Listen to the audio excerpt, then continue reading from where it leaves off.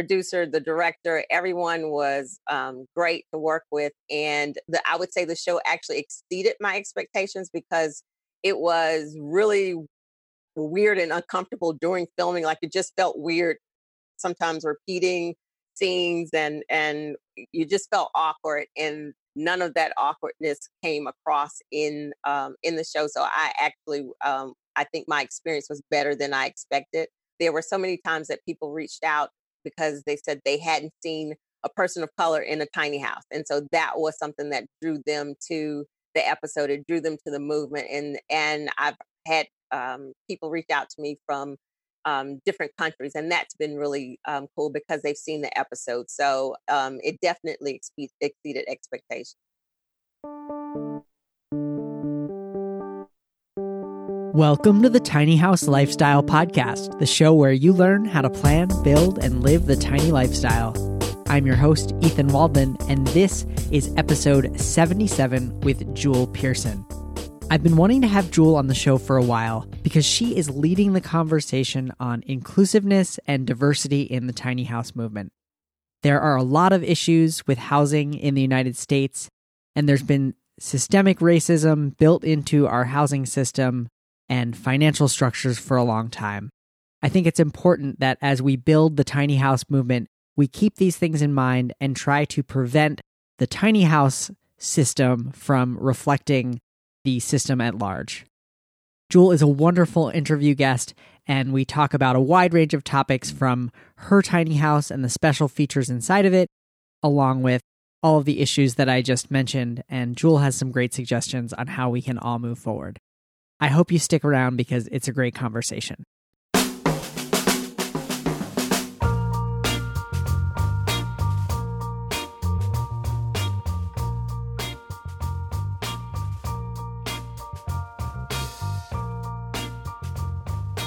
But first, I want to tell you about our sponsor for today's episode, the Tiny House Forum. Are you frustrated by how fragmented tiny house information is online? Tiny House Forum is an online community for exchanging information, ideas, and resources related to the tiny house movement all in one central location. At Tiny House Forum, you can have conversations with others who are interested in the tiny house lifestyle, those currently living the tiny house lifestyle, and tiny house businesses and organizations that can provide guidance along the way. tinyhouseforum.com is 100% free to use, and joining is easy. Head on over to tinyhouseforum.com to participate in the discussions or start a new topic of your own today. If that didn't already sound great, right now you can be entered to win $500 cash by joining Tiny House Forum and making your first few posts. Learn more about the contest at tinyhouseforum.com, where you can sign up and be entered to win $500 cash. Again, that's tinyhouseforum.com, where you can sign up to be entered to win $500 cash.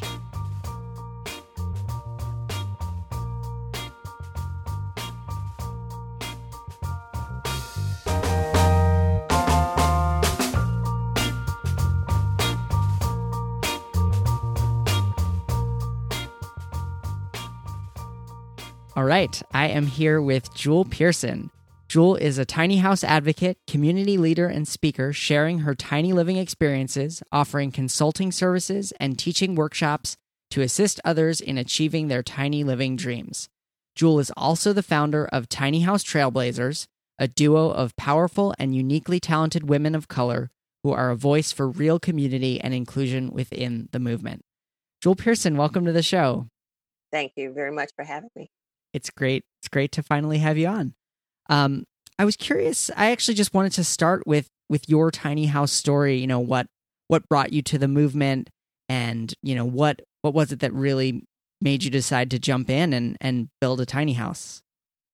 So my story is it's been something that I've known I'd wanted to do since my daughter was very young. As a single mom and having to be so responsible, my dream was that once she was grown, I'd have the opportunity to live life a little irresponsibly with a whole lot less responsibility and requirement. And as she was growing up, my thought process was that it would be an RV.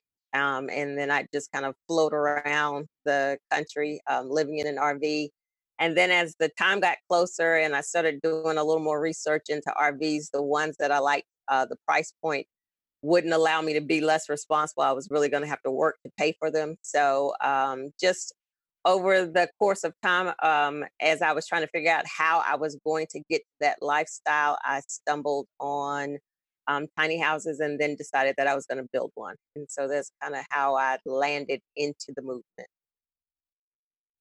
And the tiny house that you did end up building is very much custom to your needs and wants. Absolutely. You know, the tours, I'll definitely link to a couple of tours that I like on the show notes page. Okay. But why don't you tell us about some of the unique features and things that are different about yours versus what you see in other tiny houses? So definitely unique to me and designed for me. Going into it, I knew that in order for me to be successful, the house was going to have to meet my needs versus trying to go into something and adjust to it. And so my sister assisted me with the initial design and just going into it, paid a lot of attention to how I used my spaces that I lived in and my requirements. And so my tiny house has a full size bathroom. It has a full size couch, walk in closet. I have a signature round window that you can kind of see over my shoulder. Lots of windows and light because that's really important to me, and more of an open space so that it didn't feel closed in, but just made sure that it worked for everything that I needed from a home. Yeah, and what's the overall dimensions? So it's 28 by what is my house? Oh my God. 28 by 8'6". Sorry. Okay. Yeah, 28 by 8'6". And then I've got an additional 10-foot screened in porch. The interior space is about 360 square feet if I count the two lofts. Okay. And I like in the video you said it's 360 square feet of tiny house luxury. Tiny house luxury. Yes. It's also just like, I know most people who are just going to hear this, they're not going to, we're seeing each other, but you look like you have a really strong sense of style, and the house itself, just the way that it's decorated, it's clear that the owner / occupant has a strong sense of style. Okay. I would like to say that I do. For me, it's more than a house; it's home, and it's the thing that grounds me and centers me, and so it has to represent home for me. And a lot of the decor, it's things that I've had for many years in my larger spaces. So as I was going into designing it, I wanted to be able to include that because those pieces are what make home for me. So it's kind of the continuation of what started years ago, and it's the thing that still just feels like home because all of my my favorite pieces are still here. Nice. You mentioned in one of the videos that I watched that a mistake that you made was in terms of figuring out what the house would cost. Right. Can you talk about what caused that mismatch in expectation and what you advise to people to do?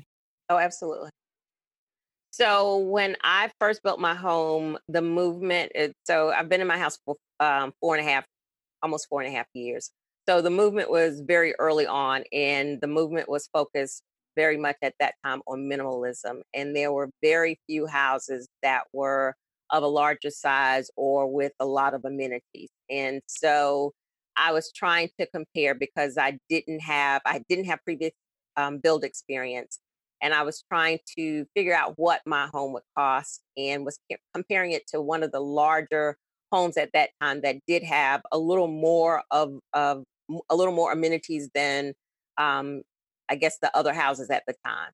And not factoring in because again I didn't have the build experience that the person that had built that home had built it over I think a course of maybe almost 2 years. They had done all of the work themselves, and I was building using all contractors. My build lasted maybe about 3 months once we got started building. So there was rushed material, and I was sourcing all of the material. So I didn't have the the benefit of discounts and things that builders often are able to incorporate. So it was really comparing apples to oranges in hindsight, when I looked at their cost versus what my home cost. And in hindsight, my cost was dead on based on the fact that my parameters were different. The use of all contractors, my timeline, etc. But I didn't know that going into it. So my home at that point, I thought I'd even factored in some cushion based on, there were going to be differences in my house versus that bill that I was comparing to. And it was totally off. I have, I think, 17 or 18 windows, and quality windows are very expensive. So it was just the inexperience of a new builder not understanding how to compare really apples to apples. So I was comparing apples to oranges, and I caution everyone now going into it, especially I host workshops, to make sure that what you're comparing to is really equivalent to what you're building, or either consult an expert that can help you with figuring out your cost. Yeah, I actually ran into a similar issue in that I was pretty dead on with the material costs, but I was like, I'll just do all the labor myself. And, as a novice builder, there were certain pieces of the project that I just couldn't do. Right. And the speed that I was working at, I realized that if I didn't hire some help, I risked having the project just never be done. Exactly. Yeah. Yeah. And I always tell people, when you see the price tag of a tiny house that's built by a builder, it seems so astronomical compared to what you can do by yourself. But you also have to factor what your own time is worth. If you have a decent job, you might actually be better off paying somebody else for their time versus using your own. Right. Right. And then, if you're doing it yourself, you haven't built anything, then you've got to factor in mistakes and rework and all, purchasing new material because you've messed something up. So you've really got to understand what the cost is going to end up being based on whether you're doing it, contractors are doing it, a combination. So there are a lot of factors that have to be considered. And like you said, a builder, depending on your timeline, and I had a very strict timeline. There was no way I could have done anything myself in the timeline that I needed. Right. And sometimes there's did you have a specific deadline? Like you had to be out of the place you were living by a certain time or something like that? My lease was ending and I really didn't want to extend it. Month to month can be very, very expensive. So I didn't want to go into that situation. So I was really trying to get everything done before my lease was up. And then I was also on HGTV. And so trying to fit within that deadline added some different, and I don't want to say stress, but it added some different urgency to what we were doing. Because initially, before I had signed up to be on HGTV, I kind of thought, well, based on my finances, maybe I'll build to a certain point and then live in it and finish the build out. And in hindsight, I'm so glad I didn't do that, because I realized that would have driven me, insane, trying to build around my living space. So, things work out like they're supposed to be, but you just have to know going into it, what you're really looking at and what you're really considering. Yeah, just building inside of the tiny house when not living there is hard enough. Like doing finish work. Right. I could not imagine working on a tiny house and living there at the same time. Exactly. I learned that. So the first year in, I have a microwave convection oven combo unit, and I had to have it serviced. And so they had to take it down, and it's built up into the cabinetry. So they had to take it down to service it. And the dust and everything that ended up happening because of that, I was like, and it was so frustrating to me. Like I had to clean the entire house because dust just went everywhere. And I was thinking, you would have never lasted trying to build and live in the same space. So I agree 100%. I'd like to hear more about the experience being on HGTV. I'm curious what were your motivations for doing it, and did it meet your expectations? Did the experience live up to what you thought it would be like?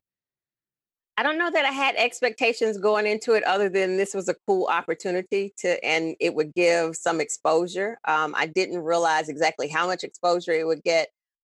For me, HGTV was, they really just followed the build, and they didn't add any of the, there's some other shows that kind of add some drama around, building, and they're doing the building, but they were really just chronicling our experience. And my film crew, the producer, the director, everyone was great to work with. And I would say the show actually exceeded my expectations because it was really weird and uncomfortable during filming. Like, it just felt weird sometimes repeating scenes, and you just felt awkward. And by the end, and so we didn't even get to see the show before it happened. So by the end result and watching the show, none of that awkwardness came across in the show. So I actually I think my experience was better than I expected going through it. And then the exposure was fabulous because there were so many times that people reached out because they said they hadn't seen a person of color in a tiny house. And so that was something that drew them to the episode. It drew them to the movement. And I've had people reach out to me from different countries, and that's been really cool because they've seen the episode. So it definitely exceeded expectations. Well, that's great. I'm glad to hear it. I've heard mixed things about being on reality television in general, so I'm glad that it was a good experience overall. Yeah, I think so. Without calling out names, I think there's one show that people have a better experience on, and the horror stories that I've heard have not been associated with the show that I was on. All right, well, we can leave it there. Absolutely. Before I get in trouble. Yeah. I don't know what contractual agreements you have with. They're done. Okay. I just don't want anybody saying, "Ooh, she said so and so." Yes. I'd like to tell you a little bit more about our sponsor for today's show, tinyhouseforum.com. Founder Chuck Campfield became interested in tiny house living after attending a festival in 2018, but was disappointed when he couldn't find a central online resource for exchanging information and encouragement with other tiny house hopefuls, dwellers, and builders. So he assembled a team of talented web developers, and Tiny House Forum was born. Tiny House Forum is dedicated to inspiring and nurturing all who are interested in furthering their knowledge of the tiny house revolution. And right now, you can be entered to win $500 cash by joining Tiny House Forum and making your first few posts. You can learn more about the contest and sign up at tinyhouseforum.com. Thank you so much to Tiny House Forum for sponsoring our show. Well, I feel like that's a good segue into Tiny House Trailblazers. Okay. What is Tiny House Trailblazers? So it's an opportunity for representation in the movement.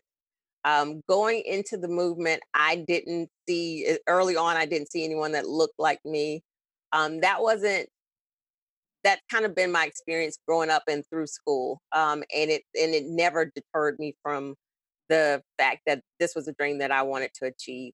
As I started hearing comments from other people once the episode aired, I realized how much and how important representation was, and for people to see other people like them in something that they were interested in order to know that, that was something that they could be, I guess, almost in giving them permission to be interested in the movement. And so Tiny House Trailblazers is part of that representation, to show that, people of color, Black people, Black women, Black people are here in the movement, people of color in the movement. And then it's also been more of holding space, because as, I realized we were here, but we weren't represented. And some of the challenges that I'd run into within my tiny house experience as a Black woman living in a tiny house. And I tried to share that with the larger tiny house community, with the people, I guess everyone would call the leaders in the community, and have those conversations around inclusion. It wasn't really met well. And so then I decided and realized that there was no use in trying to fight, but go off and do kind of my own thing. Like I said, build my own tables. And Dominique Moody worked with me with Tiny House Trailblazers. We've worked a lot with Lee Para to have some conversations around the need for representation and inclusion, and to make sure the conversations are being had. And so I would say it's more of inclusion and holding space. For those who have never maybe heard the term holding space, what would it mean to hold space in the tiny house movement?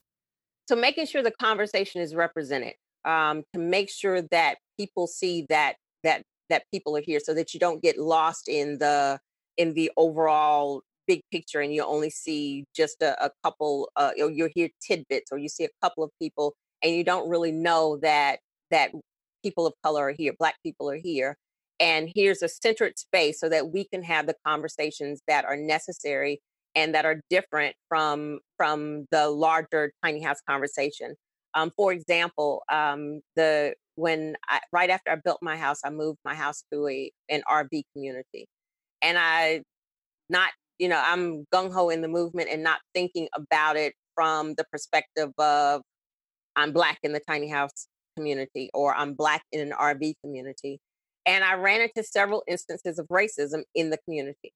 And and then I always hear people say, well, if you go look for racism, you'll find racism. No, racism found me because I was a Black woman living in a tiny house in an RV community. And when it first happened, I was floored because it wasn't I, I didn't have my radar on as I normally would. And so then it hit me that, as we're trying to push for tiny houses to be accepted in communities, and right now the most welcome space for tiny houses are rural areas and RV communities. And even those are challenges for white people in the tiny house movement. It's even more of a challenge for a person of color, for a Black person, because on top of the fact that we're still pushing for tiny house acceptance, I have to also factor in that the places that tiny houses are most accepted in aren't safe spaces for people of color always. And so that was something that those conversations need to be had. And as I try to, and even I've attended tiny house events that have been in rural areas, and I've run into racism attending those events just in that area. It's not an experience that anyone else in the tiny house community that is not of color would even know to think about. And so my first step was to try to bring that to the table for conversation, to say, hey, we've got to be thinking about this in the selection of venues. And I get that these venues need to be out in these rural areas for space, for the campgrounds, for space for the tiny houses to appear. But as you're planning it, make sure that in your planning you are accommodating, if you have to bring extra security or you have to have some awareness in the area. Like, for example, the event that I attended that I ran into, excuse me, the racism, one of the people that have been associated with the event said, oh yeah, we kind of know that area and it's known for those issues. Well, as a person of color, as a Black woman attending the event, that's something that I would need to know for my personal safety. And so those were the conversations that I was trying to have, to say, you've got to factor these things in as you're planning an event. If there's an area that is known for racism, then as you're opening your event to diversity and inclusion, you need to make people aware for their personal safety before something happens. And so again, it was met with deaf ears, and I just decided, instead of fighting for that, let's go off and have these conversations, because they're necessary conversations, and they're very, they're important conversations for my everyday life and for others' everyday life. So holding space just means having a place where those conversations are welcome and those conversations are being had. Thank you. That's really helpful. Absolutely. That's just an explanation, and it's unfortunate that it sounds like that was taken more as criticism than just as opportunity to make Absolutely. the events better for everyone. Absolutely. I mean, even for the point of representation, if your entire speaker panel looks like you, then there's something wrong. If you don't have, representation of people who don't look like you, men, or all men, all white men, or all white people, and you don't have representation of people of color, other backgrounds, if your conversations aren't representing other conversations that need to be had, then there's a problem. And so as we try to address this, and Lee can speak to this, it was met with almost hostility. And that was very disappointing to me because I didn't expect it. I thought going into the movement, as we're talking about, shaking up the people's dynamics for living and people having to think outside of the box to accommodate tiny houses, but you're not willing to think outside of the box as far as what this community should look like. That was disappointing to me because it's really status quo. You just want to live in a smaller house, but you still want to have the same parameters or dynamics that you're accustomed to in larger communities. Yeah. I think there's an opportunity here for more empathy, because I see parallels here with just nationally what has happened in housing laws and in the housing movement. Absolutely. And how people of color have been, marginalized literally by the laws for so long. Redlining. Absolutely. Yeah, redlining. And I think what's interesting is that everyone in the tiny house community is now experiencing a little bit more stigma than they're used to. Like, absolutely, you can't get a loan for a tiny house. You can't park a tiny house wherever you want. And it's almost like this is the experience that certain people have been having in housing in general for a long time. Agree. And so it's unfortunate that it's kind of like almost mirroring that other system rather than creating a new paradigm. Exactly. And I think that was what was so disappointing to me, because I thought it was a new movement and an opportunity to, to do things better and differently, and to learn some lessons from how things had been done previously and build anew, and to understand that, no, we just want to pick certain things that we want to fight for, but this other stuff, we're not willing to listen and incorporate that. Right. Well, has any progress been made? I mean, are things getting better, or, I mean, maybe not? I think I would say that no. As far as the events that happen throughout, they still look like they look. Mm-hmm. But as the movement, and it's a movement, and as the movement grows and more people join the movement, people are there are more Black people, people of color joining the movement. Conversations are being had, and people are just kind of doing their own thing, and recognizing that there is a difference. And the people who want to listen and be involved in the conversation are having the conversation. It's unfortunate that I guess the mainstream of how the movement started and the people that were involved in that early on haven't come around to it. But yeah, that's neither here nor there. That's not my issue anymore. I'm going on to other stuff and other people who want to be at the table to have this conversation as right. it's necessary. Yeah, and I think that there's the tiny house movement can mean so many different things to different people. Some people might say that the tiny house movement is the festivals, and other people might say that the tiny house movement is the people who are traveling in tiny houses all the time. Right. But, like, you and I don't go to a ton of festivals. We don't travel in our tiny houses, yet we're still a part of the tiny house movement. Absolutely. And I think that's what a movement is about. And that was one of the things that kind of stuck with me early on, because people wanted the tiny house movement to be accepted, but they had so many rules as to what the tiny house movement was. Like, you weren't supposed to build a house of this size or of this cost. And they were like, just so many rules. And it's like, how do you want to put so many rules around what a tiny house is and what the movement is about, but you want people to be accepting of something that's different? That's kind of you're doing the opposite of what you are asking other people to do. So I'm right there with you. A movement is going to change, and a movement, that's the whole definition of movement. As new people join, it's got to change, because those people are going to impact change. Yeah. Well, what are some of the opportunities that are there in the tiny house movement for everyone? I'm thinking of things like building wealth, lowering reliance on debt. Maybe we can kind of steer it back to how has tiny house living kind of improved your life? So that's one of the things that I like to talk about as well. If you know anything, like you were talking about the redlining and home ownership and home ownership stacks up and who mostly owns homes. I've used it as an opportunity really to talk about that for people of color to get what tiny houses are. And I've always said that, it's an easier sell to talk about a tiny house if you've already had a larger home and you realize that it's maybe not all cracked up to be what you thought it was and you want to downsize. That's an easier sell to consider a tiny house versus someone who has not had and who is still striving for home ownership, or what everybody sees as the American dream. So that what I've tried to do is share my experience and share the opportunity, because there's a tiny house doesn't have to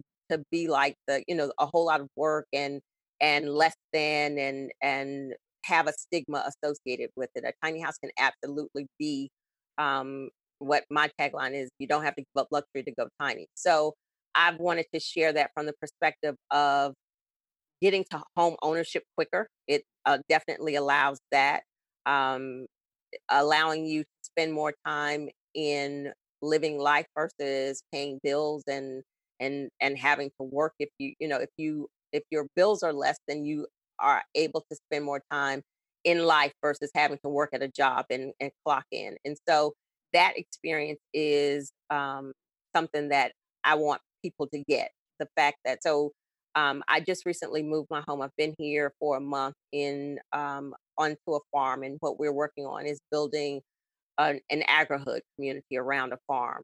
And the conversation is there are farms available. People of color have farms, and so the conversation on how to build community around tiny houses as part of an agrihood and home ownership, and helping, even if the farm owner isn't interested in living in a tiny house, but you're allowing an opportunity for those people to live on your farm. So you're allowing them to have their tiny homes there. They are helping you financially. And so it's a shared experience. And that's how wealth building happens for, the landowner, for the homeowner, and for people to get out of debt. For me, it's been a process in being able to live that freer, lighter lifestyle. I don't have a home mortgage, so I'm paying for lot rental. I don't necessarily want to own land because I don't want to really be tied to anything, but my house is paid for. And so that's a bonus that I was able to meet, that would have taken me with my, the home that I own, the 30-year mortgage. And so those conversations, so that you're able to get to, less. My entire dream was to be able to be in a position where I could choose a job based on my expenses versus my expenses choosing the job for me. The amount of money that you have to make to pay for these expenses determines the type of job that you have to pay. And I wanted to do that completely opposite, to be able to make decisions on interest. Because my expenses aren't dictating those kinds of things. And so that's the opportunity that a tiny house has provided for me. Yeah, those are all really great points. I wanted to follow up and ask about agrihood. Is that like agricultural neighborhood? Absolutely. Absolutely. So we're in the development stages, but that's exactly what it is: building a neighborhood around an agriculture, around a farm. And it's being done in other places, even with large size homes where, everybody's doing the farm to table experience at this point. And so that's what we are attempting to build on a smaller scale with smaller homes, and just as a prototype to hopefully show that it can work, and to pique interest as people are looking into, living smaller and more, even more so from the debt-free perspective, and knowing where your food is growing and being able to be involved in that. Farm to tiny. Farms. I like that. I have to remember that. All right. You can have that one. Thank you. You're Thank welcome. You. Was it a gift? Thank you so much. So you do a lot. I'm looking at the things I do on your website. Tiny house owner and advocate, consultant, project manager, design and professional build services, contractor management, material sourcing, author, editor, founder of Tiny House Trailblazers. So That's a big list of things that you do for people. I try. So for me, I think I discovered a passion moving into this because I love my home. It hasn't been without its challenges. Like right now, I would feel like I'm in the challenge with having relocated to this new space and having to put in the infrastructure and getting my house set back up. So that, all of that is a challenge. It's not cheap. It's not, without a lot of hard work, but it's something that makes me feel good, especially to get to the end result and to see, it's set up, we're here, and now we're moving on to another project. And I realized that not everybody knows how to do that. And so to be able to offer that assistance to other people has been something that I realized was a gift. And so that's um, where I am and what I've been doing. Awesome. Well, one thing that I like to ask all my guests is what are 2 or 3 resources like books or even like people, YouTube channels that helped you along the way that you'd like to share? Oh, wow. And now I can't think of my go-to book. This is awful. I needed some preparation for this one. I called it my tiny house Bible. It was just, I can't think of the author's name. I can't think I'm a complete blank right now. It's okay. I'm bad. I always throw this question at people without any advance notice. For that. So I'm going to email you. I'm so embarrassed. I can't remember the name of the book or the author. I can probably guess since you started like 4 or 5 years ago. Okay, help me. Was it Dan Lush? Yes, thank you. Yes, that's it. I was like, it was on the tip of my tongue. That was my go-to book. Yeah. I mean, it broke mine too. It broke everything down. Even though I didn't build my home that way, it helped me be able to have the conversations with my builder. It helped me understand the stuff that he was talking about. It helped me understand the things that had to be done in a build. And it was an easy read. Like, so I had, my bookmarks in it for stuff that I needed to remember. And I actually told him that when I met him, it was just like, that was my go-to book. And I actually have 2 of them because I thought I'd lost mine and I quickly ordered another one and then it turned back up. But that was my go-to book. I also watched the 4 videos from the Morrisons from the ground up and just going through a build. It was a very, very long watch, but then it helped, just kind of like Dan's book, to put it all together about a build and what you needed to be concerned with. And that's such a great point that you just made, that even if you're not going to build the house yourself, to arm yourself with a little bit of knowledge. And, both Dan's book and the Morrisons are both, reputable, experienced people. So you can watch those, and then when your contractor is doing something that is funky, you're going to notice and say, "Hey, why are you doing this way?" Right. That's what in my consultations. So I always feel like if you're working with a reputable builder and you're able to kind of walk away and know that they're going to build like it's supposed to be built, then you don't have to arm yourself with that knowledge. Me going into it, because it was a new movement. There weren't builders tiny house builders at the time. And my mind I'm a project manager, so my mind operates and I need to know everything from A to Z. So the book and the videos provided that opportunity so that I could design and know as it was being built that it was built to the standard that I needed to be built to. And so it was absolutely valuable knowledge. And then just, over the course of time, like I said, I sourced all of the material for my build. So I can tell you, every piece of material that's in the house, how it was built. I did have the luxury of being on site every day as the build was happening. So that knowledge, combined with the research that I've done, just has led to, I guess, the passion that I have now, because I don't necessarily do a lot of the physical work, but I know how it's supposed to be done. Right. And just thank you for sharing all that. And I'm sure that people who do get to work with you are very grateful for what you can bring to the conversation. Well, thank you. Thank you for saving me, because I would have been so upset if I couldn't have come up with the book. I'm going to as an action item from this interview, I'm going to start giving my guests a heads up because I'm not like trying to throw a gotcha question at anyone and have them stumble. So yeah, if my memory was better, I would have gotten it right then because I knew it. It's like I could see the front of the book. I actually just looked at the book the other day and I was like, come on, Jewel, you know who it is and the name of the book. So thank you for saving me. You're welcome. Well, Jewel Pearson, it was so wonderful to meet you, and thank you so much for being on the show. Thank you. Thank you so much for having me. You can find the show notes from today's episode, including links to Jewel's website and social media profiles, as well as the resources that she mentioned, at thetinyhouse.net/077. Again, that's thetinyhouse.net/077. I want to thank Jewel Pearson for being a guest on the show today, and also a big shout out to this week's sponsor, tinyhouseforum.com. And one other note, if you have a question that you'd like me to answer on the show, head over to thetinyhouse.net/ask, where you can submit a question. I'm accepting questions of any kind, from design to building to lifestyle things, so head on over to thetinyhouse.net/ask if you have a question that you'd like answered on the show.